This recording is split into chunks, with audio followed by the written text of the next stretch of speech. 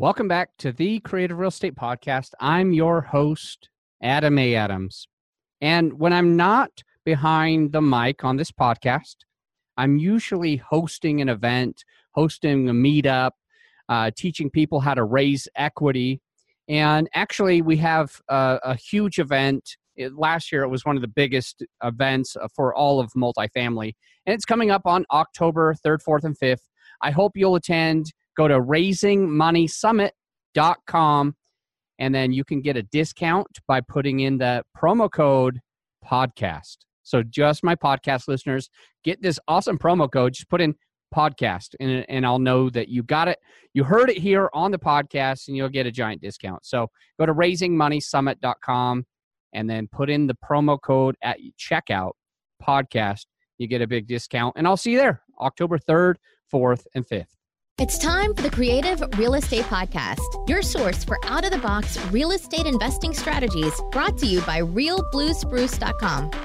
Welcome back to the Creative Real Estate Podcast. I'm your host, Adam A. Adams, and today I am here with Kim Gillock. Kim Gillock is a buy and hold investor located in Denver, Colorado. Her full-time career is actually as an in the ER at Children's Hospital. What she's been doing is kind of incredible, and that's why we are having her on. So she got involved into house hacking back in 2013, currently manages 4 different long-term rentals, including a couple in Denver and a couple in Tulsa, Oklahoma.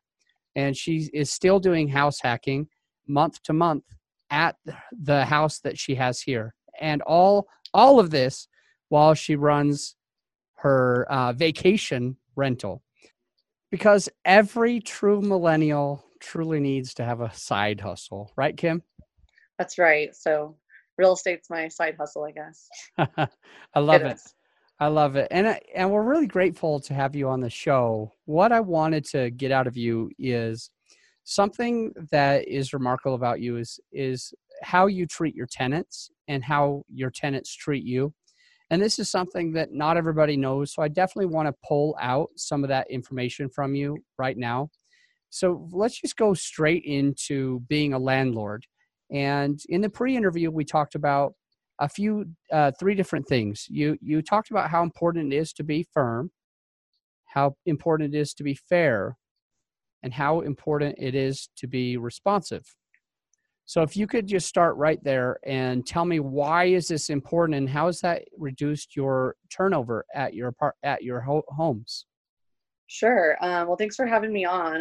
Definitely love listening to your podcast. So hopefully I can bring some value to your listeners as well. As far as my landlording philosophy goes, people have a choice about where they live.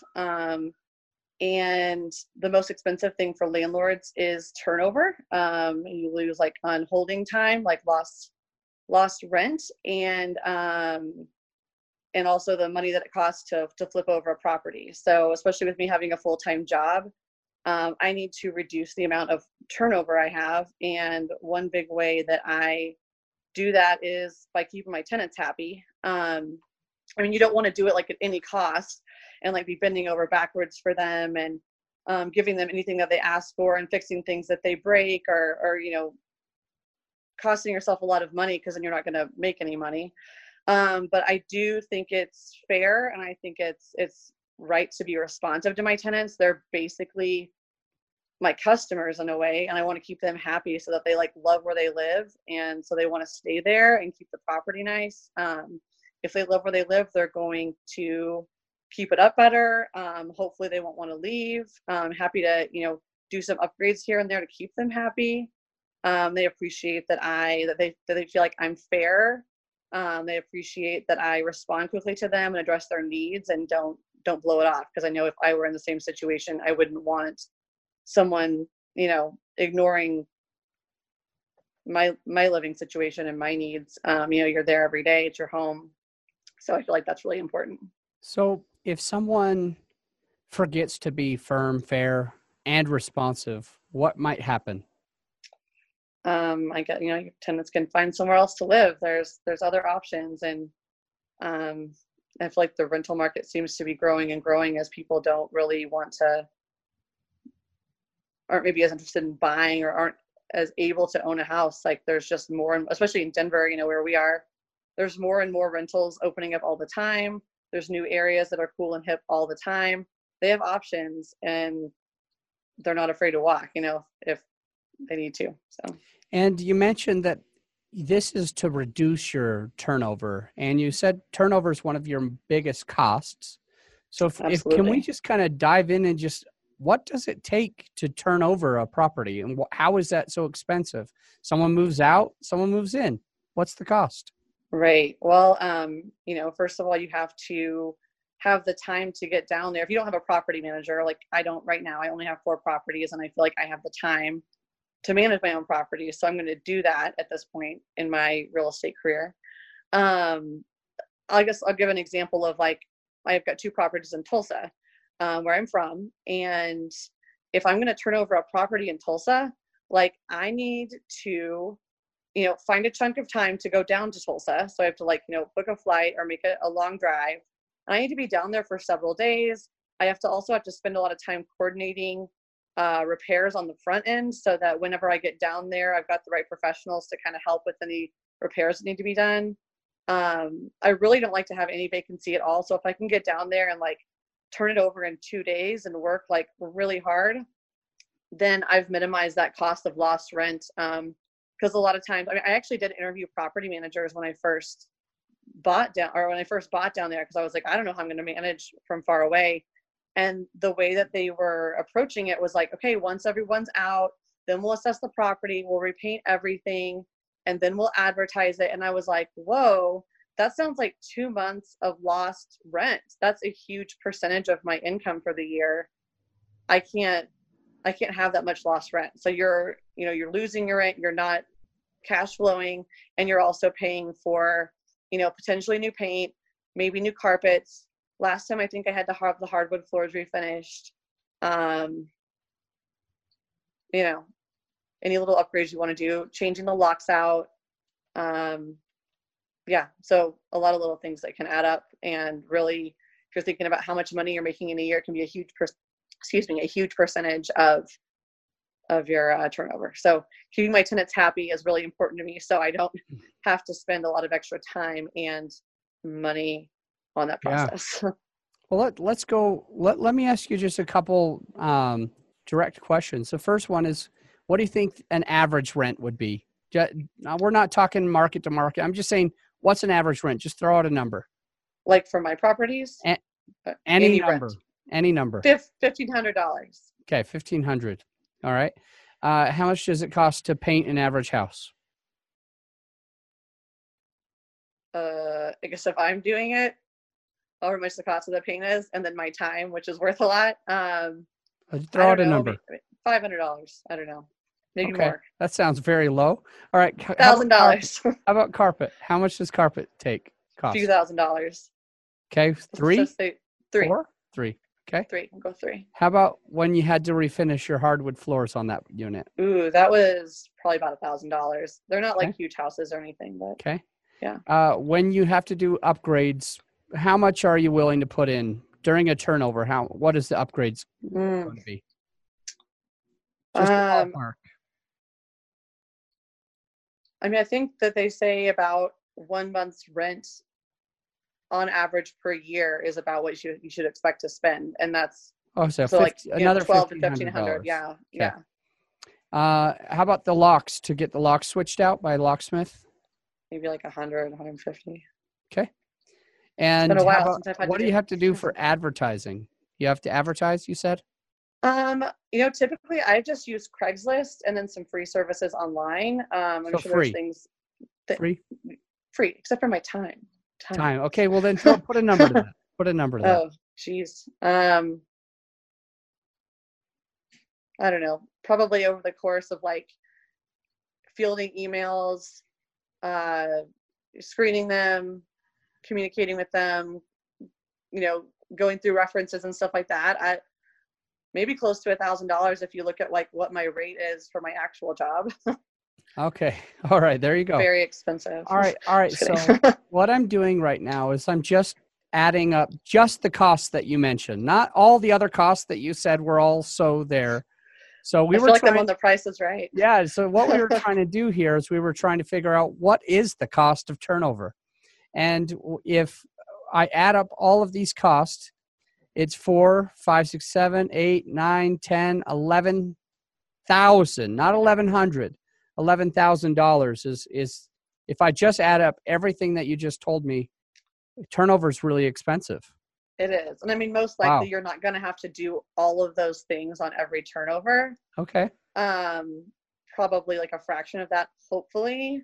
If someone's been in there a long time, then maybe more, but you know, they've been in there, I think theoretically you've been cash flowing for a while, so maybe it's not so painful. But yeah, maybe if you had a bad tenant, messy tenant, big animals, then you'd have to be doing drywall and getting cement out of the toilets. You might as well just go ahead and gut it, as far as I'm concerned. No, I'm just kidding. All right. It's expensive, yes. Yeah. So I guess with you being so fair, firm, and responsive with your tenants, you're saving quite a bit of money on just keeping people with you at your properties. So I wanted to just point that out. And again, all I did was just added up the cost that you told me, 2 months of rent, 1 paint, and just averaged out the cost, just like you said. And we didn't even dive deep into all the others, but this is already $11,600. Okay. So that could be way inflated, by the way. Okay. Well, I was trying not to be, but all right. Several thousand at least. I'm going to go with several $1,000s. Let's dive into this. You need to what? If somebody's brand new, what do they have to focus on if they want to be successful like you? And you're running a full-time job. It's incredible. And you've got many rentals and short-term and long-term. What would your big advice be? You need to... I think a big part of getting into real estate is knowing yourself. I guess knowing yourself, like your personality, your temperament, you know, for dealing with tenants, maybe what your strengths and weaknesses are, what you should hire out, what you should do yourself if you can. And then also on a more like tangible plane, I guess, at least for me, I'm not super risk averse. I'm not super, into like high risk over leveraging. So like for me, I need to know like where I am financially and how comfortable I am with a certain amount of leverage. And then also for me, it's been a big deal having good time management skills. So, I'm fielding emails. I don't want to say like frequently, but tenants have concerns. I want to be responsive, like you said. So where you are, like with how much time do you have to devote to this? And if you don't have the time, like, can you hire a property manager, and how does that work with your numbers? So I would also like to say, I think it's important not to overanalyze. That was a big thing for me at the beginning. It was kind of just like ignorance is bliss. I was like, I think these numbers should work out. I'm going to try it. And if it doesn't work, I can sell the property and we'll all move on with our lives. But like, don't overanalyze, but also have a good grasp on like who you are and where you are financially and time-wise, I think has been important for me. And I also realized that like my life could change. I might not have as much time. I might need to hire out a property manager. Things could change financially, just kind of being honest with yourself and knowing who you are and where you are and knowing that can change as well. Okay. Yeah. So to try to sum it up, it was kind of couple things. You don't want people to overanalyze. If they're getting new, you don't want them to just like get so bogged down by the numbers. Mm-hmm. The other part was you need to understand who you are as a person where it comes to time commitment and your financial standing. Mm-hmm. So let me ask you, why is that important? First, to know who you are and to not overanalyze. Why is that so important? I mean, overanalyzing, it's really easy to overanalyze yourself. And there's a million reasons not to do it. There's a million things that can go wrong. So if you overanalyze, you're just going to talk yourself out of it. If this is something you really want to do, like jump in, get in there. Things are going to go wrong, and that's okay. Like most things aren't like unrecoverable. You're not going to you know, you're not going to die. You're likely going to be able to recover from any mistakes, and you're going to learn from it. And that's part of it. That's part of the fun, part of the game. So let me interrupt you Mhm. before we move on, because although I completely agree with you, I think the biggest drawback from somebody who's getting into the business or wants to get in the business and hasn't is that they do overanalyze. So I'll start it off by saying, Kim, I completely agree. I think that's true. But let me ask you something. If we could just take a direct quote from you that the listener just heard and let you share a little bit more. You said a million things could go wrong. So if a million things could go wrong, should the listener just decide not to go into real estate at all? Instead, not overanalyze and just do something completely different? No, I mean, there's ways to mitigate your risk. I guess there are, a million things that can go wrong, but you can mitigate your risk by, having extra inspections on your HVAC and on your plumbing or on your sewer line, just to make sure that like those things aren't going to end up costing you more money later. Other things, I mean, a big thing for me too is finding the right tenant that is going, stick to your criteria and have strong rental criteria. Don't put someone in there just to fill a space because you're worried about losing 1 month's rent. Like, yeah, that is some extra money you're going to lose, but you're going to lose a lot more money if you get some professional tenant in there, someone who, is a hoarder, someone who's been evicted before. That's there's ways to mitigate your risk so that a million things can't go wrong. Maybe a few things can go wrong, and just kind of have to, like I said, know yourself and know your criteria and give yourself the best shot at success by choosing good tenants and choosing properties that also maybe, at least at first, are like not the cheapest properties, because those properties are probably going to cost you more money in the long run. So like, at least for me, choosing a property that's a little bit nicer where you can attract a nicer tenant has been a huge key in success as well, because I honestly just don't have time to deal with people not paying me, deal with people who are destroying the place. Like, it's been nice having nicer properties where I'm able to attract people who are probably going to keep my properties up a little bit better. Okay. Man, I could have you on the podcast for a long time, because we're pulling out more pieces of wisdom and more nuggets than I ever expected. There's just so many different things that are in your head that you've learned over the time. And I have a lot, yeah. it's so I want to play around with something for a moment. At first, you were saying don't overanalyze. Yeah. And then we're saying there's so many different things that can go wrong. And we're saying, but still you should do it. So the question is, like, if there's a lot that can go wrong, yes, and you should do it, like, how do you decide how much you should analyze, right? Like, how do you know about the roof, the foundation, the HVAC, the sewer, having a bad tenant, letting a tenant in too early, understanding, you said you have to stick to your criteria, but how do you understand what criteria you should have? So it sounds like, I'm just saying, it almost sounds like this is either one, learned by experience, or two, incredibly intuitive. So what does somebody need to do if they really want to get into this to understand that they can move forward without overanalyzing? What do they have to know? Well, I mean, I guess knowing yourself and your risk tolerance is helpful. I've read a lot. I've learned a lot from a lot of podcasts. Once I discovered Bigger Pockets, it was like just total podcast binge, like getting on the forums, learning from other people's mistakes. I would say I do have a fairly good intuition, just about properties. And that's like, obviously say that with a grain of salt, like you can never really know, but like having an idea of like what's going to rent, who I want to rent to. And then also kind of, I think a lot of people are pretty good judges of character, especially as you kind of get older. you meet a lot of different people, you can kind of get a vibe and everything. I'd say that also from the ER and meeting a lot of different people in the ER kind of also helps you to make some, I don't want to say snap judgments, but kind of like evaluations quicker maybe. Educate yourself as much as you can, mitigate your risk as much as you can.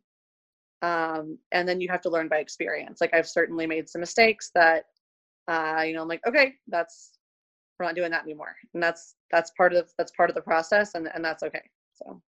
All right. So we can almost boil it down, and I hope I'm not putting too much words in your mouth right now. We can almost boil it down to step one, learn as much as you can to a point, right? So that you can mitigate your risk. And step two is take action. You'll learn by doing. You'll get experience. Is that right? Yes. First, learn what you can, but just because you don't know everything, don't hold yourself back, and then just take the action. Know that some things are going to go wrong, and know that you'll learn from them, and you'll get the education by experience. Is that fair? Absolutely. Or yeah, absolutely. Okay. Things like some things have, things haven't been perfect for me. Things have gone wrong. And I guess just also like expect that some things are going to go wrong, and that is okay. All right. I have 3 last questions. Okay. 3 last questions. Number 1, what is the best way for somebody to educate themselves? Where do they go? You mentioned Bigger Pockets. You mentioned podcasting. You mentioned books. Just if someone really wants to educate themselves, what do you think? Hire a mentor, read books, go on Bigger Pockets? I think Bigger Pockets is, obviously, like, I think pretty much any real estate investor I've ever met has learned a ton from Bigger Pockets. So I think that's a great place to start. I'm still learning a lot. I'm trying to move into multifamily right now, and that's a whole new animal for me. So we just became best friends. Yeah, let's talk some more. All right. So Perfect. there's that. And I think too, like right now, I'm looking at probably getting a mentor for myself as far as multifamily goes, because I'm like, wow, I can read all about this, but like, how does this look on the ground? And like, how can this go? What are the things that can go wrong with multifamily? It's a different ball game. It's something I have an idea about residential just from being a human who's bought a property and lived in it, and like, but multifamily is just a totally different thing for me. So I'm excited to learn new stuff. But yeah, I think after reading and researching, I think finding a mentor to work with you, if you're able to add some value to their situation as well, it would be ideal. I love that. That's really good wisdom. The next question, the second of 3 last questions, is if the listener hears what we are talking about today, gets excited and says, okay, I've educated myself, and she's right, Kim's right, I just need to dive into this. I just need to do something. All right, when something bad goes wrong, because literally I own 600 doors. Actually, when this comes out, I close on another 150 wow this week. So I'll be at 800. Whenever this is coming out, it'll be at least that. Impressive. The question here is, or I guess the point here is, throughout experience, right? Mm-hmm. I already know from my experience that something goes wrong. Many things go wrong on every property, almost every door of every property, right? Things go wrong. I'm still making money, luckily. But that's the truth about it, is things are going to happen. We're going to learn. And it doesn't matter. I've been doing real estate since 2008, actually 2005, but owning rentals since 2008. And I still, like, this is a dozen years, and I'm still like learning on every door, right? So let me pull back to the second question and throw it off to you. Knowing all of that, knowing that things are going to go wrong and somebody's going to get into it, what should they do when things go wrong? When something comes up, what should they be prepared for, and how should they handle it? I mean, there's different kinds of things that can go wrong. So I guess it kind of depends on the nature of the problem. But if it's something like tenant related or screening related or legal related, I mean, I think it's important to have a team in place, I guess, that you can reference. So like, an accountant, a CPA, ideally some kind of attorney, and then also having people on call who, like, if there's a mechanical problem or some kind of emergency, like, you can call them and they can help you out. So, I don't know if that's what you were getting at, but having it, I guess, probably in general, to answer your question, having a team of people in place, so you know who you can call for expert advice. We need to phone a friend. Should they quit? Should they just quit when something bad happens? I mean, I guess it depends. I would say no. I would not recommend quitting. You're going to get through it. It's going to be okay. I guess if it financially destroys you, or if it stresses you out to the point where you aren't sleeping at night or something, then maybe this isn't the right thing. But generally I would say work through it, get through it, and you'll probably like look back on the other side and be like, okay, we got through that. Problems are going to happen. We can solve them. Everything is okay. And you can move forward. All right. So I changed our 2 things to 5 things based on what you're saying. So many things. Perfect. So educate yourself, then build your team, then jump in, then learn from your own mistakes, and then keep buying. Yes. I like that. So yeah, perfect. The last question I have. You've done short-term and long-term rental. If you could just finish it off by telling us what's different about each one and which one you like the best. I would say, I do love hospitality. Like, I like creating experiences for people and giving them a great place to stay, and kind of being a one-person hospitality team and just like hearing how much they had a great time in the property. I think it's a lot of fun. It is a lot more work, 100%. The rental property I manage is my family's in the mountains. So especially during ski season, it's every day some kind of question. Something's coming up. Want to make sure and you have to be like really, like, as responsive as I am for my long-term tenants, you got to be really extra responsive for your short-term tenants. And we do have a guy up, in that town who's able to, like, be there and do things at any time, which is imperative to having a successful short-term rental. I mean, the major difference is time. Like, long-term rentals, it's going to ebb and flow with my time as to how much I'm spending on that property. Most months, I would say I mostly don't have to do hardly anything except for go through my numbers, make sure we're on track, bills are getting paid, everything is running smoothly, do my property check once a year. Short term, it's like, is the firewood stocked? Do we have enough toilet paper? It's like, every day it's something during the high season, and the summers are getting busier too. So, I do like both, but like, for my own sanity, long term is where I will move towards doing more of. Okay, good to know. So it sounds like you make more money with the short term, but you prefer the long term anyway. Yes. Okay. And I mean, I guess because they buy their own toilet paper. They buy their own toilet paper. They buy their own light bulbs. They are just, I mean, I don't want to say like short-term rentals or vacation rentals are like needy. They're just on vacation. So they're in a foreign property and they're looking to have a good vacation. And I want to provide that. So will you share with our listeners, the people listening to us right now, really, how can they find you? How can they get a hold of you? If they want to pick your brain, they want to follow what you're doing, if they want to stay at your rental, what is the best way that they could find you? Probably the best way to connect with me for real estate related stuff is on Bigger Pockets. My profile is under Kimberly Gillock. It's Gillock. And otherwise, I'm on Instagram, KimmyG0783. And I have another real estate Instagram, but I'm thinking I'm just going to put them into one because it's a lot of work to manage both. So just look for me, KimmyG0783. And I'm happy to tell you more about our short-term vacation rental or any long-term rental, advice or just connecting and everything. I love talking about it. So awesome. get a hold of me.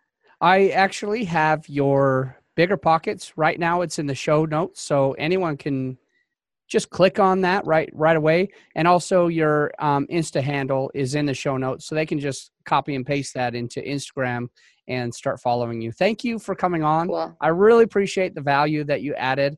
We talked about so many different things about reducing turnover, being fair, firm, and responsive with our tenants to make sure that they can stick with us for a long time. And we also talked about inspiring the new person who isn't certain about getting into this, what things to overcome. And we created together the 5-step process. Is first, number one is educate yourself, then build your team, because it sounds like you need to have that team in place before you start owning. So educate, build the team, jump on in, learn from your mistakes, and keep on buying. Without further ado, my friend, Kim, until next time, think outside the box. Awesome. Thanks, Adam. Thank you. From the bottom of my heart, I want to just say thank you. Thanks for listening. Thanks for coming on to the podcast. I hope you've noticed one of the things that I'm absolutely trying to do right here on the podcast, and I hope you've already noticed this, is I'm trying to bring as many amazing women on the podcast to really let that light shine. And that's the same thing that I'm doing with my events. So like I have Tamil Kenny, I've got Alina Trigub, I've got Jillian Sidoti, Ellie Perlman, Kathy Fedke, Maureen Miles, Pili Yarusi, some just incredible humans, incredible women that'll be on stage at the Raising Money Summit this year. I hope you decide to go ahead and grab your tickets and see what all of the speakers, not just the women, but the men and the women, have to do and present for us. I think we're going to learn a lot. And not only that, but the networking is going to be outrageous. So I hope you'll accept my invitation to come to the Raising Money Summit by going to raisingmoneysummit.com. Check out all of the speakers, the ones that I just mentioned, and the rest of them as well. Check out the speaker lineup. Check out the already amazing ticket prices that we have, and grab your discount for it as well. There's a special right now anyway, and plus that you could still use the promo code on top of it, which is awesome. Just put in podcast. So that's your promo code. That's your discount code, but there's a discount anyway. Plus take that off and you'll save a bunch of money. I definitely want to see you there October 3rd, 4th, and 5th.